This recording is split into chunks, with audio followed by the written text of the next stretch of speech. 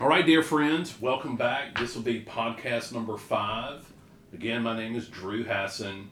I've started the Recovery Lab podcast series in the hopes that we can do what is necessary to promote recovery. We have an excellent guest on today, Mr. Carver Brown, who's going to share a lot of his wealth of knowledge with us. So as I start off every one of these in the same capacity, please, y'all comment, give me some constructive criticism. Thank you to the people who have offered up suggested topics or nominated somebody else to be on the podcast. I would also like to send a special shout out of thanks to Danny. I appreciate you. Danny has been supporting the podcast, and we certainly appreciate his endeavors. So if you want to help us out, there's still a couple pieces of equipment I need. I need something called a mixer to plug the fancier microphones into so that it will sound better. If you want to send me a couple dollars, again, my cash tag is #Daniel Hassan. If I can get enough support, then I can really move this along into maybe creating a nonprofit and certainly, again, offer up my transparency with anybody's money they send me. Because nothing is shadier than the drug addict that's got a pocket full of money and he's not accountable. All right, so that's enough of my begathon. I am shorter than both NPR and K-Love with begging. All right, so without further ado, I believe that's all of the introductory information I have. Welcome, Carver Brown. Good to see you, buddy. Hey, good to see you. I'm glad to be here. All right, so we were just talking, Carver and I were, about what we were going to talk about, and I told him I had some questions, and I was hoping he wasn't going to ask me what those questions were so that we could get like a fresh take. Right. Carver has no idea some of the things I've written down. None. I'm trying to increase the pressure on him over there. Oh, I'm zero pressure. I'm an open book. Open book, amen. Nothing like transparency. That's right. All right, so start us off, Carver. How'd you get sober? What did it take? Did you relapse a couple times? No, I've had, I've been relapsable. Yeah. But I hadn't had the need to go back. So I think they call us a one and done, maybe. A catastrophe is what got me in here. I had struggled with my addictions over my life. I was 47 years old. I had a terrible weekend, like an entire blackout weekend. And I tell you, you want to have an experience, come to defending yourself to a circle of your friends and not know what we're talking about. I came out of a blackout in the middle of a very angry conversation, and I'm trying to figure out what in the heck, has happened. So it was terrifying to me. And I knew that, there had been all sorts of evidence that had been piling up over the years, but that was the one that sort of dropped the hammer on me, and I knew I needed to do something. And so the next morning, I went into work. I went to the president of the company I was working for, told him I was going to be taking some time off, that I needed to do some personal introspection. Some soul searching. And I put myself into a little crappy jitter joint, not to get sober, but to do damage control. I was going to try to shift the dialogue, for people. Instead of attacking me, I was going to try to tilt the scales to where people might, pity me, or it was all about me trying to be in control. I was going to massage and manage, this thing.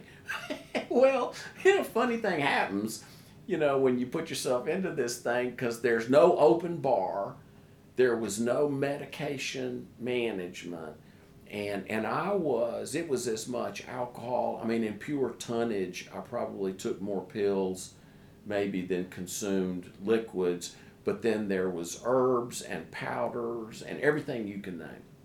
And I was a hot mess. My sponsor said that when he first encountered me, there was steam coming off of me. So I was in bad shape. I go into this place to try to do damage control, and it was about the third day when the shaking really took over that I had this awakening to the fact that, I might have ruined my life. And at 47 years old, I thought, there is no guarantee that my career is going to be waiting for me, no guarantee that my wife is waiting for me, no guarantee that my friends are waiting for me, and that this may be an end game. And I thought, if I could just find a cabin in the woods and a nearby Walmart for cat food, and that I will leave the world alone, and the world can just leave me alone. That was my vision for recovery, and I'll never forget crawling. There was this little crappy hospital bed I was in, with wheels on it and everything, and with one of those little, 4-inch thick plastic wrapped mattresses. I crawled to the edge of my bed. I had lost the feeling in my feet. I was sweating and freezing and trembling. I folded my hands together. I put my elbows on that mattress, leaned forward, and I can still recall the crackle of that plastic as I put my weight into it. And I begged God, if God was there, to do whatever he wanted with me, because I was done. Whatever it takes, I remember saying, I can't do this anymore. And I didn't know it, at the time, but in some sense, I had taken the first 3 steps. Yeah. Kind of right there, without really knowing what I was doing. But there was certainly a surrender on the floor. And when I got up from the floor, in my mind, absolutely nothing had changed. I still didn't have any feeling in my feet. Where's that burning bush? Where is that burning bush? I later read about Bill Wilson in the hospital and this white light experience. I had zero experience. But looking back at it doesn't now, that really speak to the ego of the drug addict? Oh. Like, God, you heard me. Right. I have given my life to you. Right. If anybody is worthy, right, of your presence, you should. Yeah, it's at the same time, there's so much shame. So it's a balance, like the ego plus the shame. Right. Is just. Now that's a powerful package to unpack. But I remember.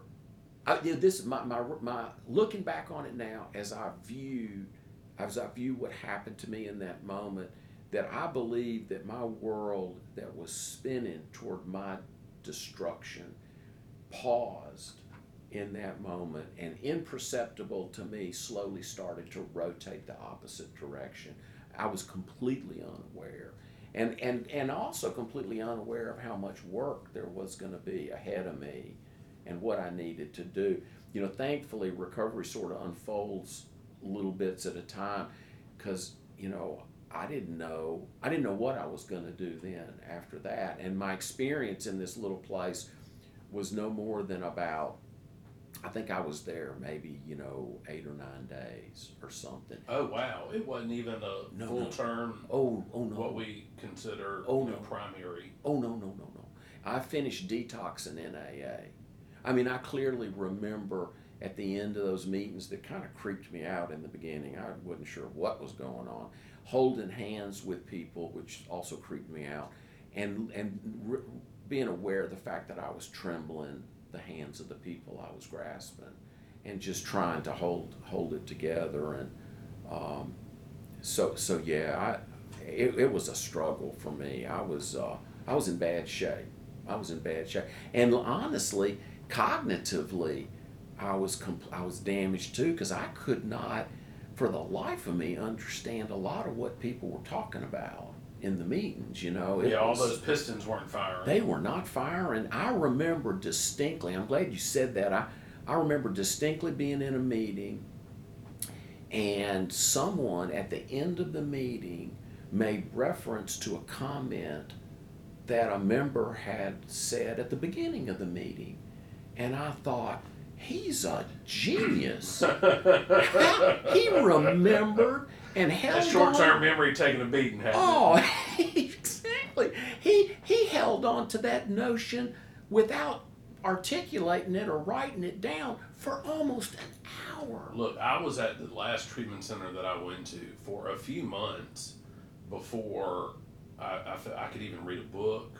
Yeah. Or even some of a book. Oh, yeah. I mean, I was just as spun out and strung out and phased, I guess, by the dilemma that my life had become. It's amazing we can recover from that. It is. The capacity for the healing of the human body, both physical, mental, spiritual, is astonishing.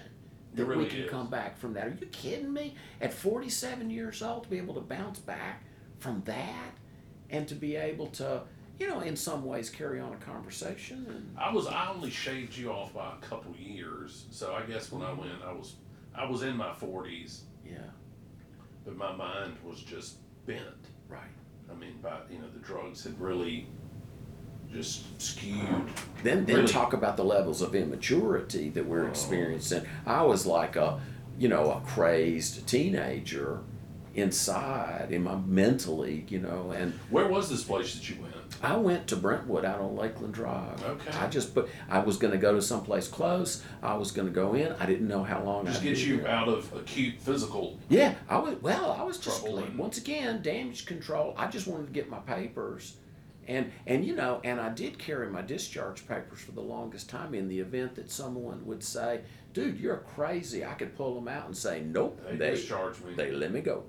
Well, then, so you get out and then just commence what has to be an impressive amount of resolve and personal stick-to-itiveness. Fear, that's what it was. Isn't it great when we can harness the positivity in fear? Yeah.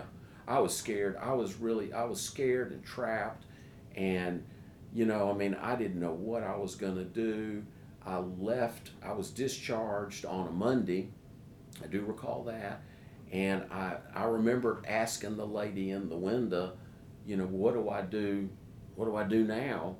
And she says, well, for you, like I'm some special case. Yeah, for you. No, not that guy. But for you, we recommend Alcoholics Anonymous. And a lot of it. And I said, well, where's that? And she handed me the old timers. We just had the old timers convention wrapped up today, but the old timers used to put out this little bitty pamphlet, and it had all the meetings printed in it because there wasn't any internet, nothing like that. And anyway, this little pamphlet, and she had handed me this, and I had looked through it, and there were about maybe 3 meetings per page. And you turn the page, and a little bitty thing. And I'm like, I look at this, here's some meetings, and I turn the page, there's some more meetings, and I turn the page, more meetings, and I'm still on Monday. Right. I'm thinking these are some meeting fools, these anonymous alcoholic people. And I'll never forget, there was a man standing next to me who had been to so many treatments. He never really took the bathrobe off. He had been to lots of treatments. He was very treatment savvy. The place kind of treated him sort of like Otis. Yeah, at Mayberry. He could walk around the nurse's station and I'll get that for you. And I thought, what a curious. You're mighty familiar with this place. Yeah, he knew his way around, and apparently had insurance. I think he was an insurance agent, by the way, and had just spectacular insurance and had utilized it extensively. Apparently, never saw him again in my life. He took that little pamphlet out of my hands, and he says, I'll show you the meetings you're going to like. And instantly I thought, there's going to be meetings to like and not like. Right. So he got a highlighter, went around the desk that I didn't know we were entitled to do. And he got this highlighter and he started highlighting. You'll like this bunch. I remember the Beagle Pack was one that he highlighted. Madison Ridgeland was one he highlighted. Some of the Yana's club meetings he had highlighted. And but I left there, and that night I went to my very first AA meeting. How long ago was that? That was June. Well, I went into treatment June the 14th, 2004, and I started. I had asked the lady, how many of these do I need? And she had told me 90 meetings in 90 days. I thought I'd gone deaf. I beg your pardon. Did you what? You misspoke. Obviously. Yeah, obviously. I mean, 90 meetings in a couple of years, maybe. But she was very clear, and so I started an endeavor to go to at least a meeting every day.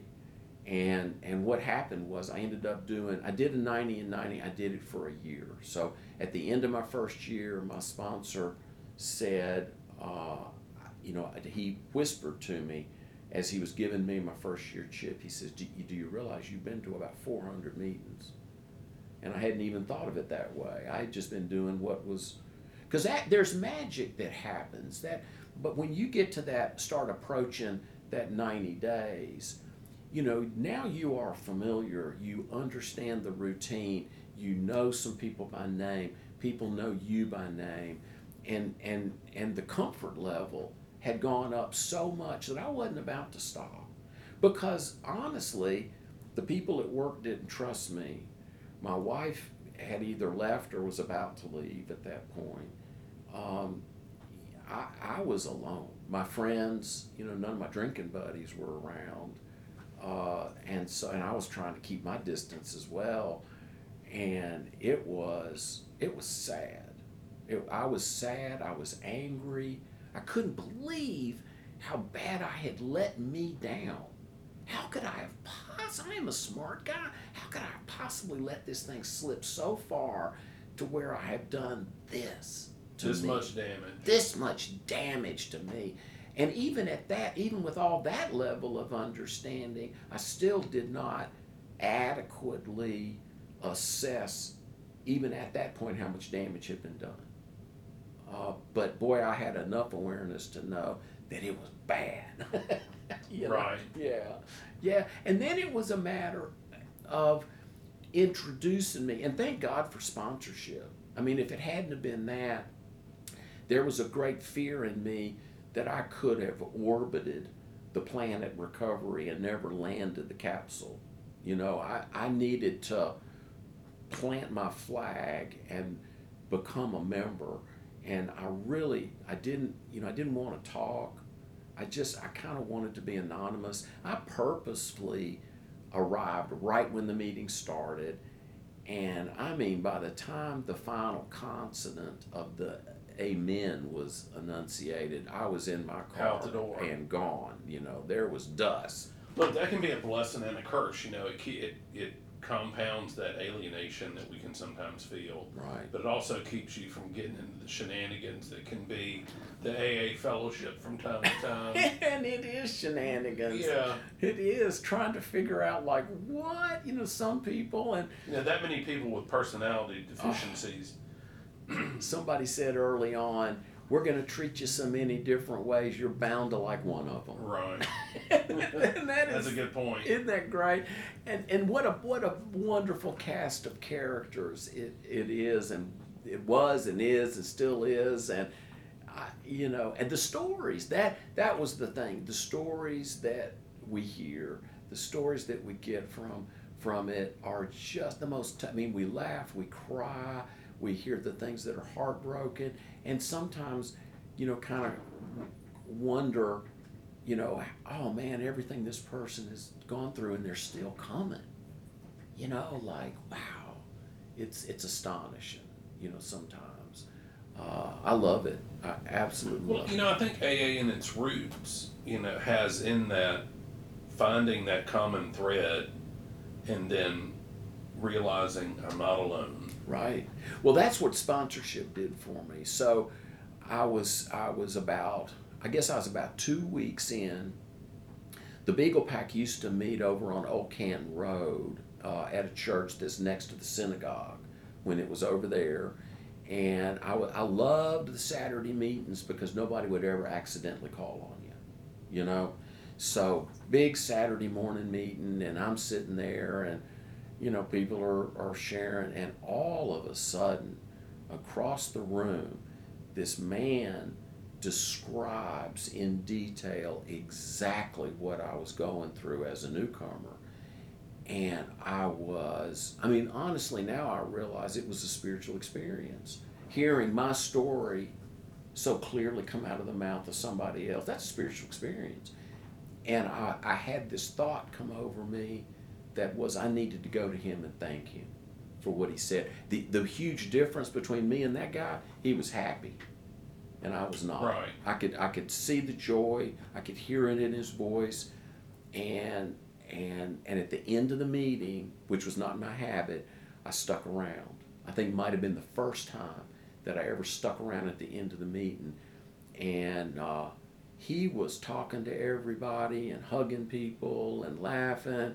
And I'm kind of hovering, waiting for a break in the action, thinking he must be running for governor or something. I don't know what he's doing. This is a little over the top. And as soon as there was an action pause, I stepped in and told him, I want to thank you for what you said in the meeting. That was extremely helpful for me. And he said, hey, I hadn't seen you around here before. Are you new?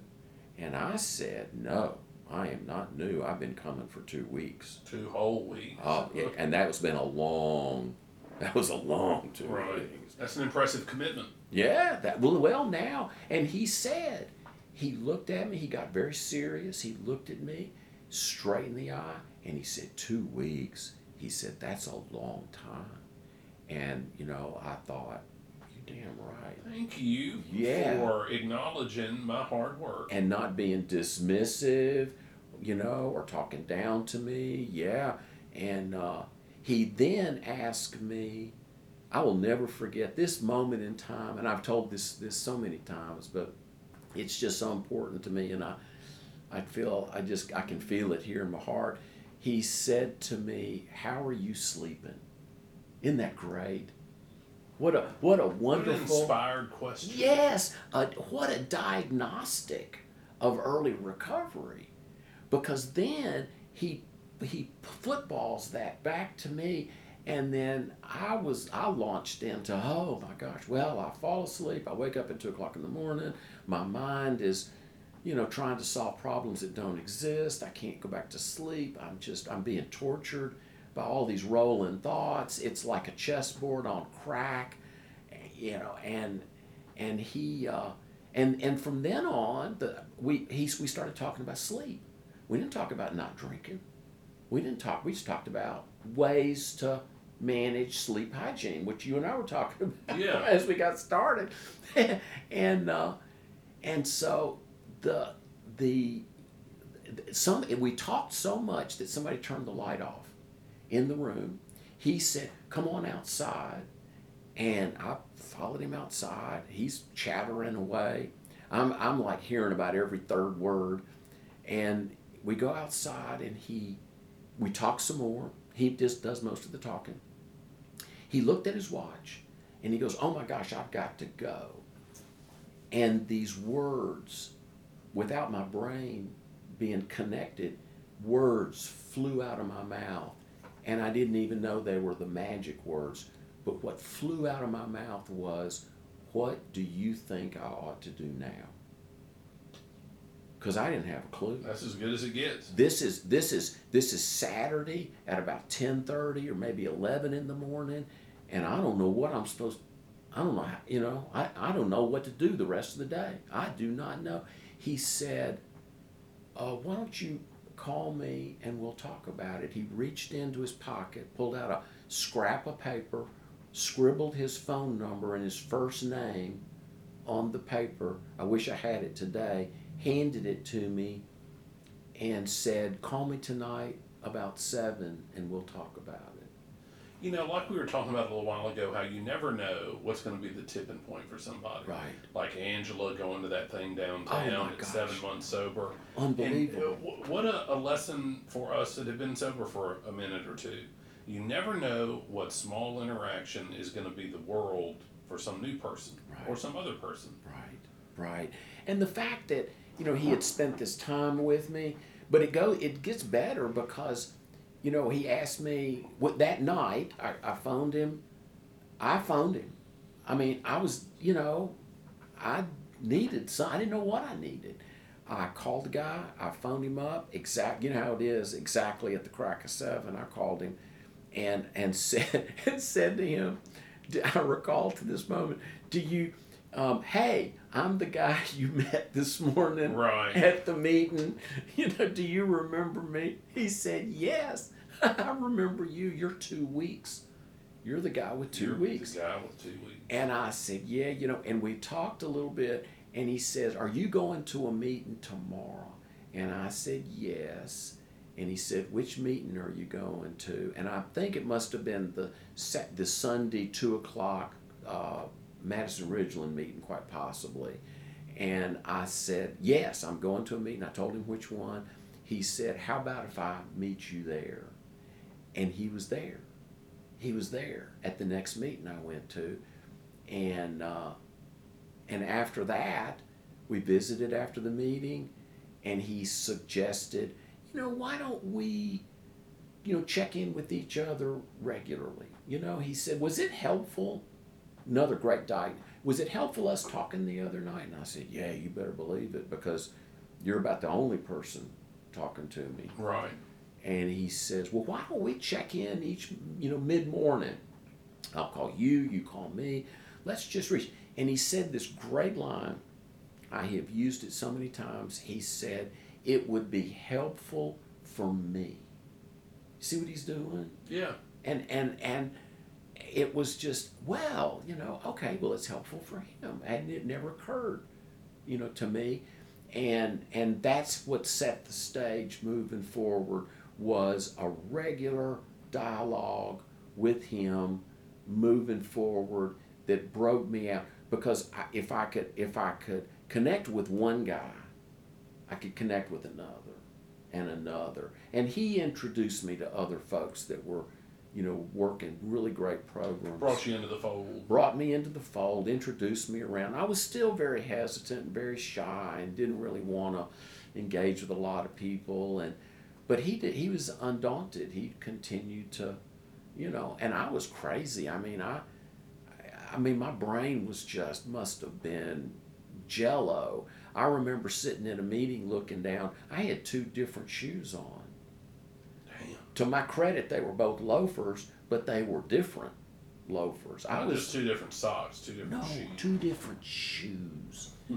Does that not tell you something? I get it, man. Yeah. I get it. Yeah. We are God's chosen. Well, I think God made addicts to, just because we're God's chosen kids. We get a second life. Get a second life. And few people ever get that. They muddle through their one, trying to make heads or tails of it, doing the best they can, and many do spectacular things, and some kind of crawl along. But we get a chance to do it all over again. Speaking of getting a chance to do it all over again, I would love to sit here and listen to you keep just talking, kind of like a story meeting with the question Right. here or there. But because of your the work you do to promote interventions, and then the step videos, which we'll get to a little more at length, I kind of want to fast forward you a little bit. Sure. How long did it take you to get in a professional capacity? Long time.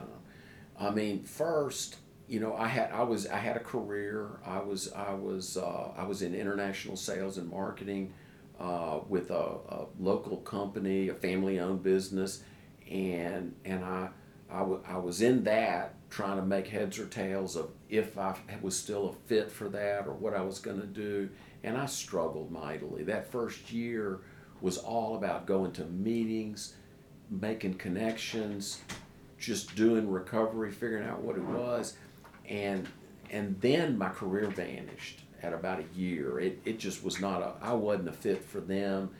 They were no longer a fit for me anymore. I had been doing that same thing for 27 years, and it was time to part ways, and we did. And then I didn't know what I was going to do, because I had been doing the same thing for so long. I ended up volunteering at a men's transitional housing facility in the inner city. And that was a game changer for me, because at a year sober, I came up with this thing. I was what I described to be stark raving sober. I was sober. My wife had long left. I've been going to tons of meetings. I knew all kinds of people. I have no career. I'm not even working. I don't know what I'm going to do. I'm like this open book, and I was lost, but I was hopeful, and I had time on my hands, and I wanted to help people, but I didn't know how, and I prayed about it. I prayed. I got back on my knees and I said, "I need you all over again," in the same profound way I did the day I prayed at day 3. And I came up with this notion. When I was at Brentwood, there was an AA volunteer who came and conducted a little quasi meeting for us, and I thought I could do that. I called up Brentwood. I said, "Hey, I went through your program and I've been sober now a year. I would love to come down there. Y'all had these meetings, and I don't know if that guy's still doing it, but I would love to come down there and I would do it." And they said, "No." We remember you. Yeah, thank you, but no, thank you. I don't know what, And so I went, okay. I said, okay, no spiritual energy there. So I waited, and a friend of mine from AA, about a week later, called me up and asked me if I wanted to come to this men's transitional housing place and tell my story. And I went, absolutely. And I went down there, told my story, fell in love.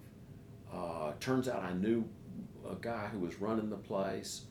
And so for 2.5 years, I volunteered down there. I volunteered there. I became a yoga instructor. I know, from not being able to walk in the room, having to put my hands on the backs of chairs to steady myself, I got into yoga in a big way, and I took a teacher training course to help me and then when I didn't have a career, I didn't know what I was going to do, and I was saying, well, I've been doing all this yoga. So I started working for the YMCA. I worked for the Health Line at St. Dominic's. I became Blue Cross Blue Shield's yoga instructor. I'm one of the few people that get money out of Blue Cross. Just saying, a little special tidbit. And that was the foundation of what happened. And then I ended up going to work part-time for Bridge to Recovery for Costas. And she let me do some yoga classes. She let me go through I just answered phones and greeted the clients coming in. I could sit in on a group now and again. You're going to have Denise Marsters on. I think the first time I ever met you was when I was at Bridge. Oh, I didn't know that. Yeah. Okay. Well, good to see you again. Yeah, good to see you. You're doing well. I was there. I was kind of working. I didn't know what I was doing, but it let me see behind the curtain of how a treatment center operates, at least an outpatient treatment center. Right. And I learned a lot. And then, about a year, I did that for a year, and then I got a phone call from Pine Grove down in Hattiesburg, and they asked me if I wanted to come and interview to run their alumni program. And I said, is it full-time? I said, I'll take it. Is it full-time? They said, yes. I said, I'll take it, but what is it? Yeah. I don't know what it is. And they said, well, you come down, we'll explain it to you. We'll show you. And then I worked. Did you live in Hattiesburg? No, I lived in Jackson, but I commuted. I didn't have to. Every day? No. I didn't have to be down there every day. Okay. I just needed to be down there to interact with clients, and they actually gave me an office in Madison. So I had an office in Madison where there was an little outreach place going on, and I would go back and forth. And so for the next 11 years, I ran their alumni program. I started interacting with families. I started interacting with clients. I started opening up, because there was a sex addiction track, there was a ladies program, there was the men's program. It was fascinating. There was the PEP program, which was behavioral. And I got to be around all of these brilliant clinicians, and I started taking trainings, and I started getting interested in coaching and recovery coach training and intervention and all these things. And Pine Grove would either give me time off to go do it and I'd pay for it, or maybe they would sponsor me to do it, or it just different things. But I started adding these trainings to what I was doing because I don't have a degree. I don't even have an undergrad degree, I'm just saying. And, but you don't need one to be an alumni coordinator necessarily. Right. You need to be sober all morning long.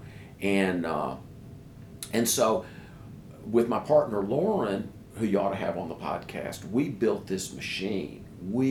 I helped to create this organization called TPAS, Treatment Professionals and Alumni Services. There was no national organization for training for alumni coordinators, and I'm still involved on their Tell advisory people a little board. bit about what an alumni coordinator might do. Is this just intended to make it easier for the recent graduate to stay involved?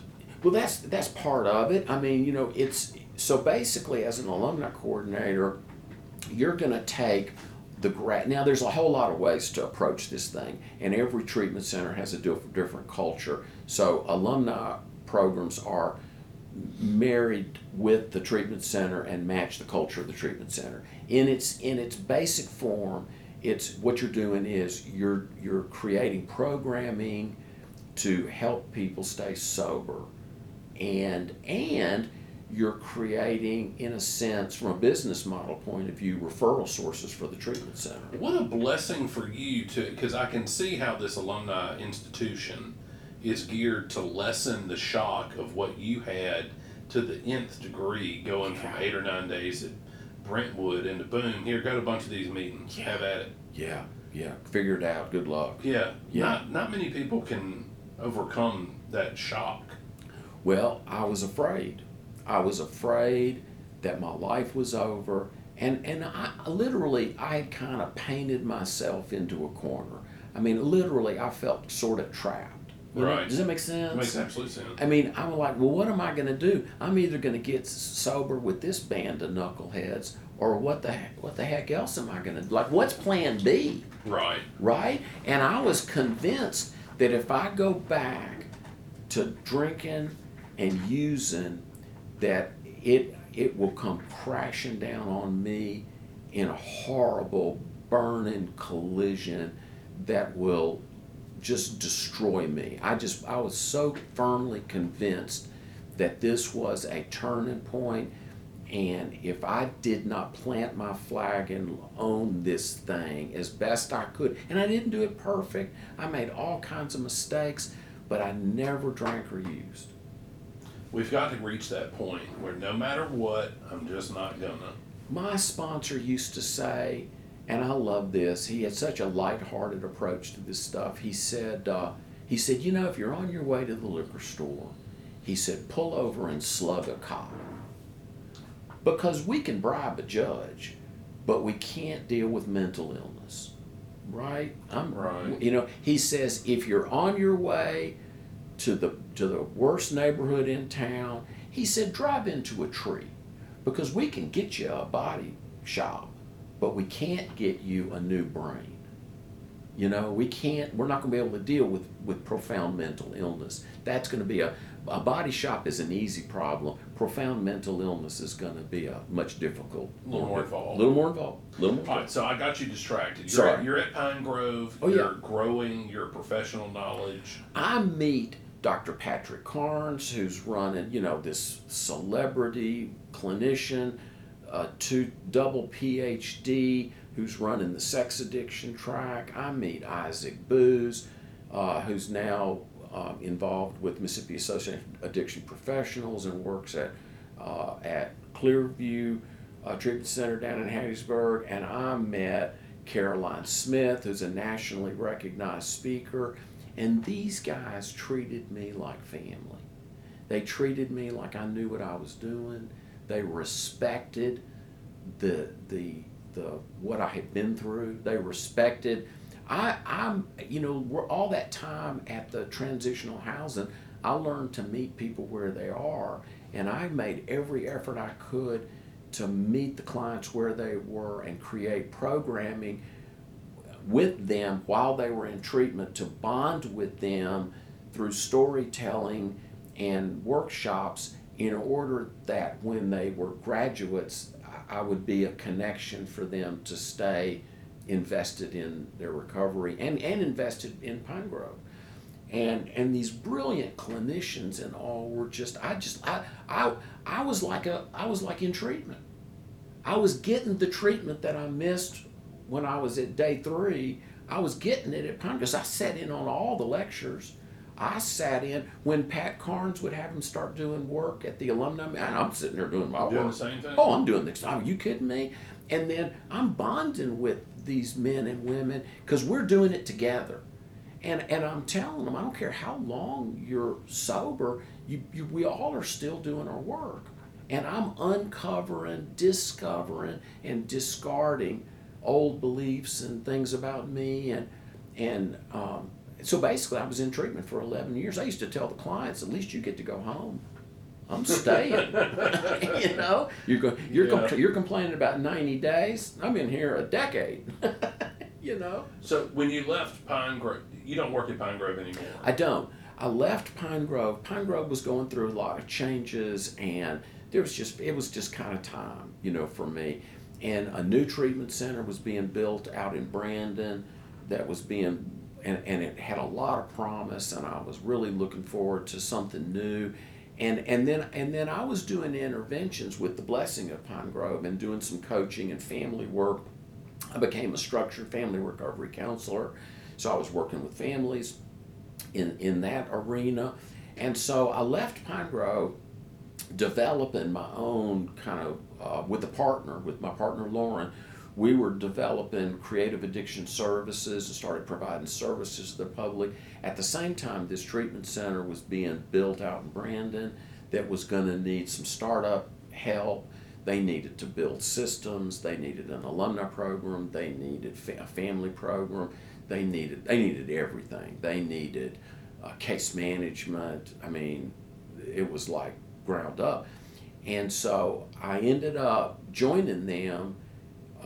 And the moment that I joined, the country went into lockdown. So it was a treatment center that opened under a closed atmosphere. So I've spent the next couple of years, 2.5 or so years, working with them, building that program, helping them to get established. And then I've transitioned now away from that and back to working in creative addiction services and just helping families. And, you know, we don't advertise. It's strictly word of mouth. People find us, and contact us and ask for help. And some of it is pay, some of it is voluntary. Some people can't afford to pay. We help them anyway. I help people find treatment. We've put a ton of people in treatment centers all over the country. We've been extremely successful in our interventions. I coach clients. I've been onboarded in a couple of therapy. I work with Killebrew Psychological Services in Ridgeland. I'm a grief recovery specialist. I've been doing that under their umbrella. I've also recently onboarded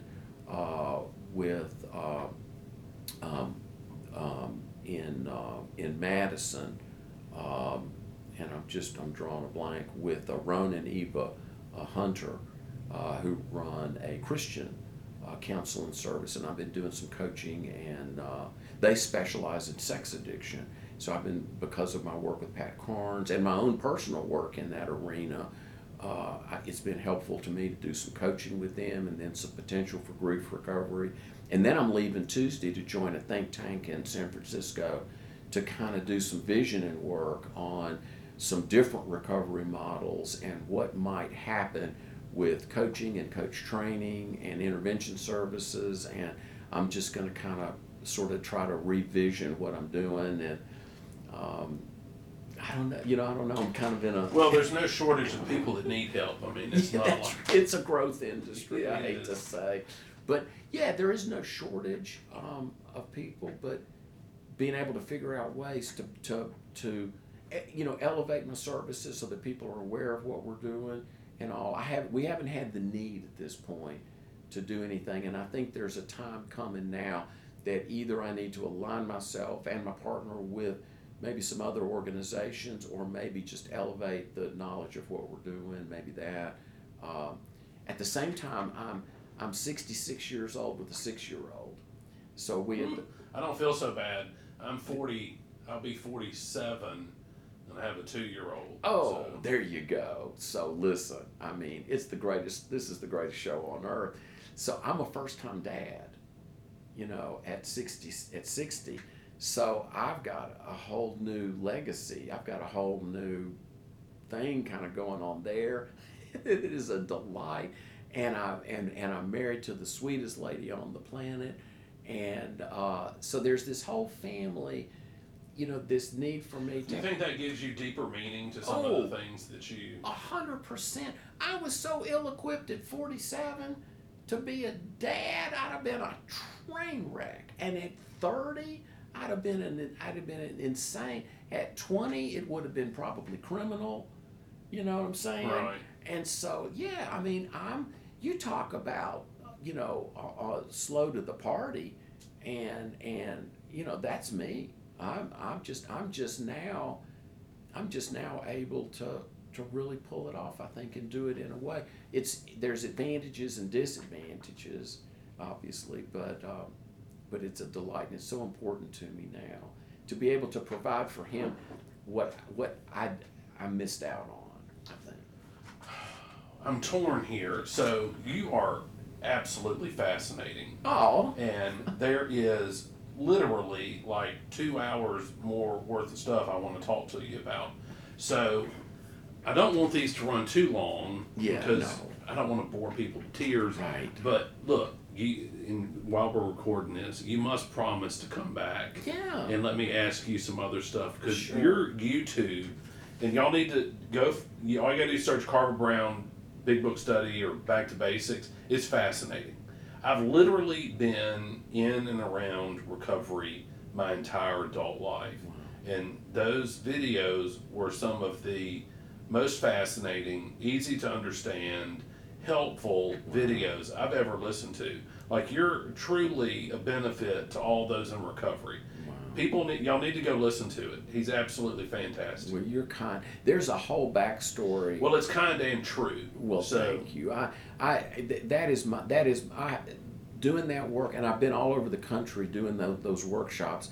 I lost track way long ago at around 7,000 I had taken through. So it's got to be pushing somewhere around 8,000-9,000 people I've taken through those workshops, and that is the. If I could figure out a way to just do that and make that work, I would take that thing around the world and never look back. I love that. It is my greatest joy in my life next to my family. Look, they're great. Treatment centers ought to play them like you ought to have to watch that day one. No shit. Wow. It's fantastic. All right. Got a few rather miscellaneous questions that I'm gonna throw at you. Sure. So if I'll try to keep it brief. When everybody that's listening to this goes and hunts down Carver's videos, you will hear Carver talk about the 300 plus or minus other 12-step programs. Yeah. And I thought, 300? Yeah. Holy Right. So you mentioned one, an Under Earners Anonymous. Right. I met the guy who developed it. I've got this on my list here. What is the oddest 12-step program that is amongst the 300? Probably Alien and Abduction Anonymous. Are you kidding me? No, I'm serious. No, I think that's the one. That's probably the oddest, I would think. But AA and their benevolence will give the thing away. They'll give those steps away to anybody that wants to start up a 12-step fellowship. My old friend Billy used to say, you can put anything in the 12, just take alcohol out and put it. That's exactly I mean, I wonder who out there is having such a problem with alien abductions that they need to exercise their powerlessness thereover.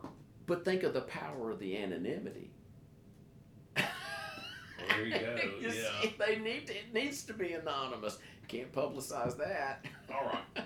So one of the things that I wanted to you asked me how did I get started on this, I think, before we started I did. recording. And, it was a number of reasons, but one of the biggest ones was I thought, Drew, you have screwed your life up in spectacular fashion.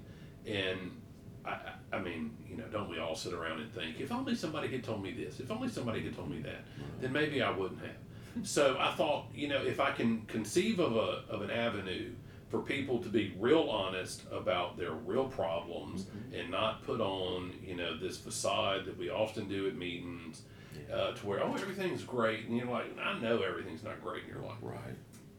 But I also wanted to have, I thought if people would be real honest about their problems and where they are in their recovery, no matter how long they've been sober, that it would be that'd be attractive to people. Sure. There's something, honesty, gut level honesty resonates at a frequency that people can just appreciate. Right. And I thought that if people heard more of that, then they'd be like, you know what, I appreciate that Drew has this problem, or, the other guests have these problems, or, feel that, this certain thing is a problem in their life, and gives me some hope that, I don't want to feel so alone. Right. Break the people. The antithesis of recovery is isolation. Right. And if this can be a vehicle to bring people out of isolation and be willing to have their own conversations about their struggles. I'm perfectly well aware of what they call it, confirmation bias, like where we search out the things that support what we already believe. But I absolutely endorse this idea. I read that book. I've talked about it on here before, Chasing the Scream. Oh, I love that. Isn't it great? Oh, and my how he gosh. talks about, the lack of interconnectivity between us, and how by promoting that, his whole rap part. Which was his whole next book. I hadn't read the next one. Well, that's what it's about. It's a further dive into connectivity. Look, I hopped right on that. I thought that is absolutely inspired. Well, I'll check out his next book. Yeah, I promise I will. I've got it. I hadn't read it. I've got it in the queue. But that first one, I don't see how he'll ever. It reads like a mystery novel. It's fantastic. It is terrific. Look, and all those interviews that he references in the books are available on his website.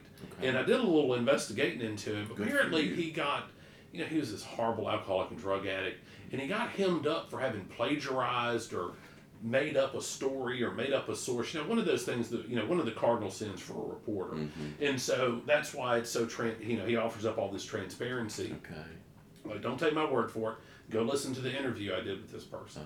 Okay, one of the other key reasons why I wanted to do the podcast was to give people a place to go where they could get information to further involve themselves in recovery in any capacity. Right. If a man or woman came to you and said, Carver, I just don't know how to get involved, give us 3 things right now that the average Joe or Jane can do tonight or tomorrow to get more involved. Well, the first thing is, the most powerful part of recovery is sharing. So the first thing I would say is you've got to share. You've got to, whatever you're keeping bundled up needs to come out. And so in order to do that, you got to have safety, right? And so, that's where attending meetings and doing, but you had to break out of that need to keep everything bundled up, and you've got to share. And sharing, that could be individually, that could be in a therapeutic environment, or that could be with a sponsor, or that could just be with a closed-mouthed, understanding friend. Like what your friend did with you. Exactly. How are you sleeping? The power of a simple question. Right. Brought me out of and got me thinking about, whoa, well, let me tell you, and opened me up to share. It was such a beautiful diagnostic. It wasn't, tell me about your drinking.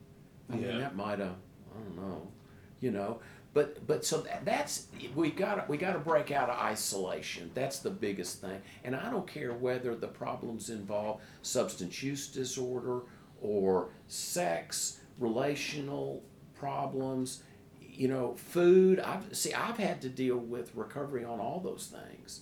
So, my problems are big. And so consequently, my recovery has to be big. I think this may be a bit advanced, maybe for somebody that's new, but I would say don't compartmentalize your problem. If you compartmentalize your problem, you're going to compartmentalize the solution. So I see a lot of people that come in and they're willing to surrender their drinking, but I ain't gonna surrender, this over here. Yeah. I mean, I'm in charge of this operation, and I'm in charge. Anything that I'm in charge of, I'm gonna suffer. Right. And so, what I've learned is, what I would instruct is, recovery is a series of surrenders. The more you're gonna surrender something, it's gonna go along, and then you're gonna suffer in another way, and that's gonna be your opportunity for your next surrender, and on and on. And so, so my suggestion would be, don't compartmentalize your recovery. Look at your situation clearly and completely. Even though it may begin as one thing, it's probably not. When you come into recovery, you get sober for a little while, and then you start dating.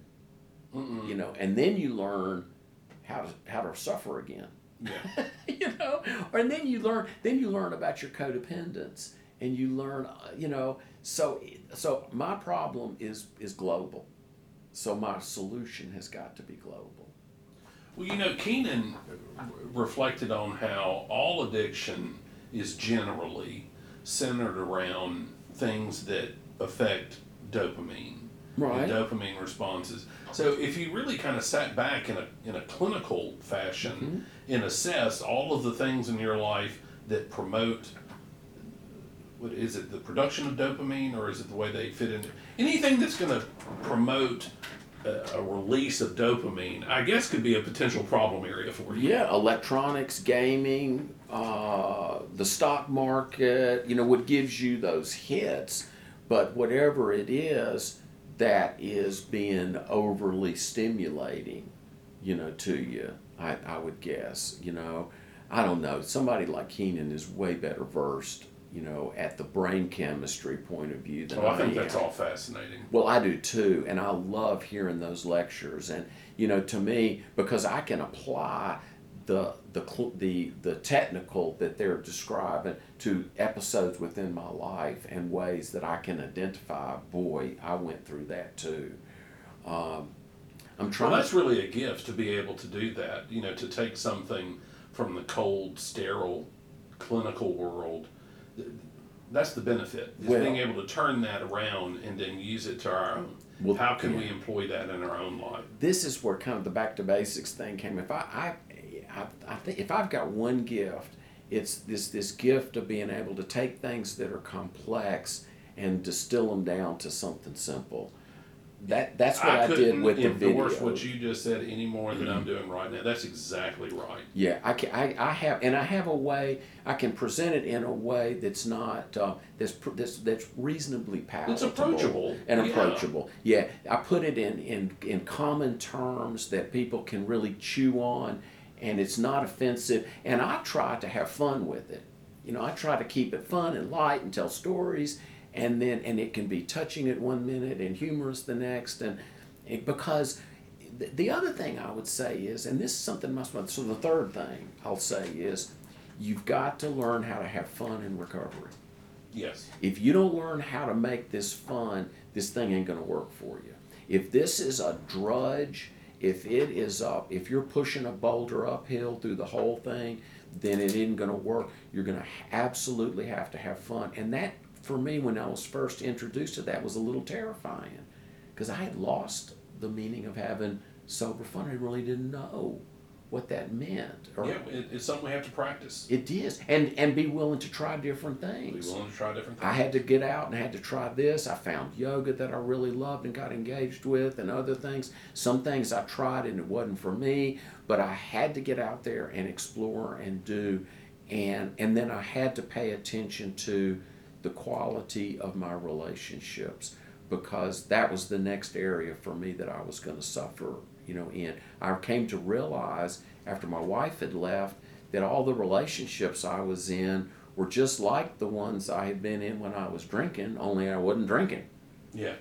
And so stuck in that loop. I was stuck in that loop. So I had to surrender my inability to be in to know anything about or how to be in deep, loving, committed relationships. I was a teenager. I didn't know anything about it. I had to learn that. I had to practice that and take time out in my life. I took a year off. I wasn't going to date anybody, and I was gonna examine my inability to be in a committed, loving relationship. Well, I bet your wife now appreciates the work you did on yourself. I'm still working on me, though. She'll tell you. And this is not a destination. It's a thing. She'll say, "Hey, he ain't got it right yet. He's working. He's working on it. Yeah, he's adorable. He's working on it, but no, he's not there yet." Well, Carver, man, thank you. It's been fantastic. I can't wait to have you back because I really want to talk to you more about the back to basics stuff. We could go on and on about it. Thanks for having me. I really enjoyed it. It was fun. Thank you, buddy.